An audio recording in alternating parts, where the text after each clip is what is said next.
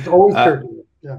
We're often trying to keep a little bit of time for a question from chat, but before we do, I definitely want to have your views on where the industry is going, both in terms of production, distribution, because it is changing very fast. It changed a lot in the past 10 years, and I'm only assuming it's going to change even more in the next 10 years. So production, distribution, where do you see us being in 5-10 years from today? It's a good question, because Hollywood's in a free fall right now. Like Netflix has disrupted everything. Furthermore, coronavirus, COVID has come in and cemented streaming as the main revenue that people are making right now. It's not every deal that actors made before a year ago was all based off of box office. This is why like Scarlett Johansson's so pissed about her deal with Black Widow, is because some people look at, oh, she just wants more money. It's like, no, she is fighting for her rights as an artist, because her income, rightly so, because the way that people go to see her films, her income is based off of box office sales. Yep. Disney and Marvel did is they took her income away from her, because Netflix, Disney Plus, all those guys, they hide their revenue. They don't show what's going on behind the scenes. And that's all so that they can keep money. I'm sorry, Absolutely. Disney, you guys, whatever. But they hide all their metrics and all their numbers because they don't have to pay the artist. It's part of it. Yeah, they don't want to have that awkward conversation about like, okay, so this movie didn't do very well, so they're not going to pay the artist, but meanwhile they're still making billions of dollars. Like, it's like, that's an awkward conversation to have, right? Yep.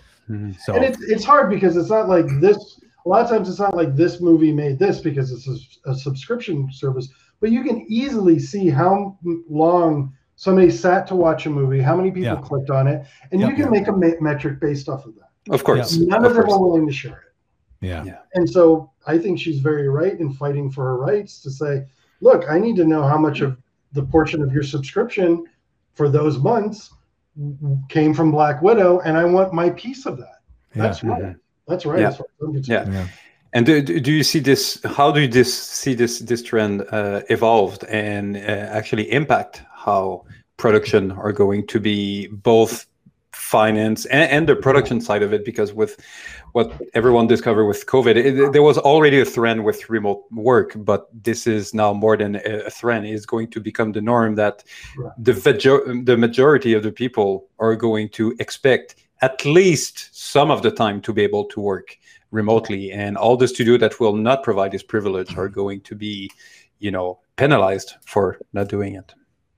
Yeah, I think places like Pixar and Disney are going to get away with it, because so much of it is about the experience in the screening room. So much of it's about that experience of having everybody together in there. We've been doing, we've been working on the short at Agora, and we've had a great experience doing it, but this is a small team. I think it works really well for a small team. When you have a team of, like, we were doing Doug Days, I was working on that. It's the last thing I did before I left Pixar. And, we had 40 people in a Zoom meeting. I just checked out, and if you have a big crew, I think you're better off getting people together. Yeah. But as far as the way, I think it's really unclear on how it's going to affect the industry, because the way that our work is being monetized is very hidden right now, like I was saying before. And so you look at, like, Netflix has greenlit 1,000 projects, and lucky for people like us, there's not 1,000 studios to do the work. So that really provides a lot of work for us in our industry. So I think there'll be more work for us. I think there'll be other ways of doing distribution. I think I think like $15 million, $25 million films are maybe going to become more common. Netflix's price of entry is about 40 million. Like, that's where they want to kind of keep their newbies. And then like the Glen Keens and stuff like that, they go up to like 75 and higher. But the age of $150 million film budgets, nobody has to do that anymore. It's just really inefficient. Like, dude, I can't even tell you how much money they spend on The Good Dino. I mean, you would fucking cry. I mean, How much money they spent on what? The Good Dinosaur? Oh, You literally could have made 6 films for the amount wow, of money. really? Wow. It's And you crazy. know, it wasn't bad, but it's definitely not one of Pixar classic movie. Yeah, Sure. it was, I don't want to speak negatively about it, and certainly not about Pete Sohn, who's a fucking amazing artist and human being.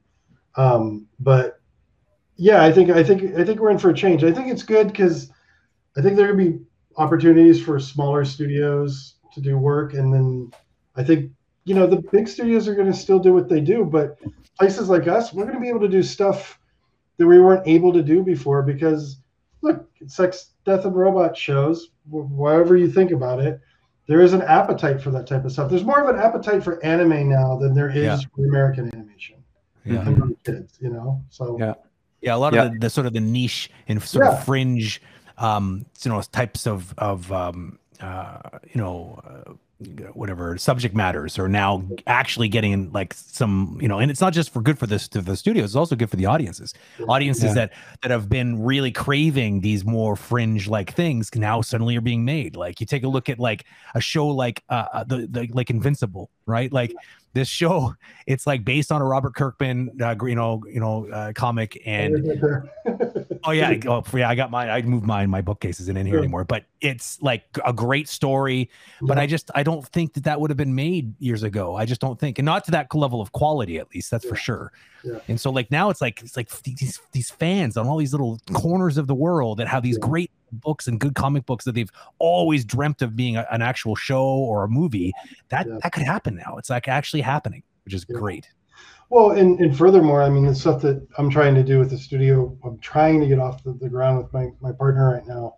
We're looking at, it's really weird coming from animation. We're looking at performance capture and Unreal Engine, like performance capture for the front end, actually being able to reshoot live in editorial, and doing Unreal Engine in the back end.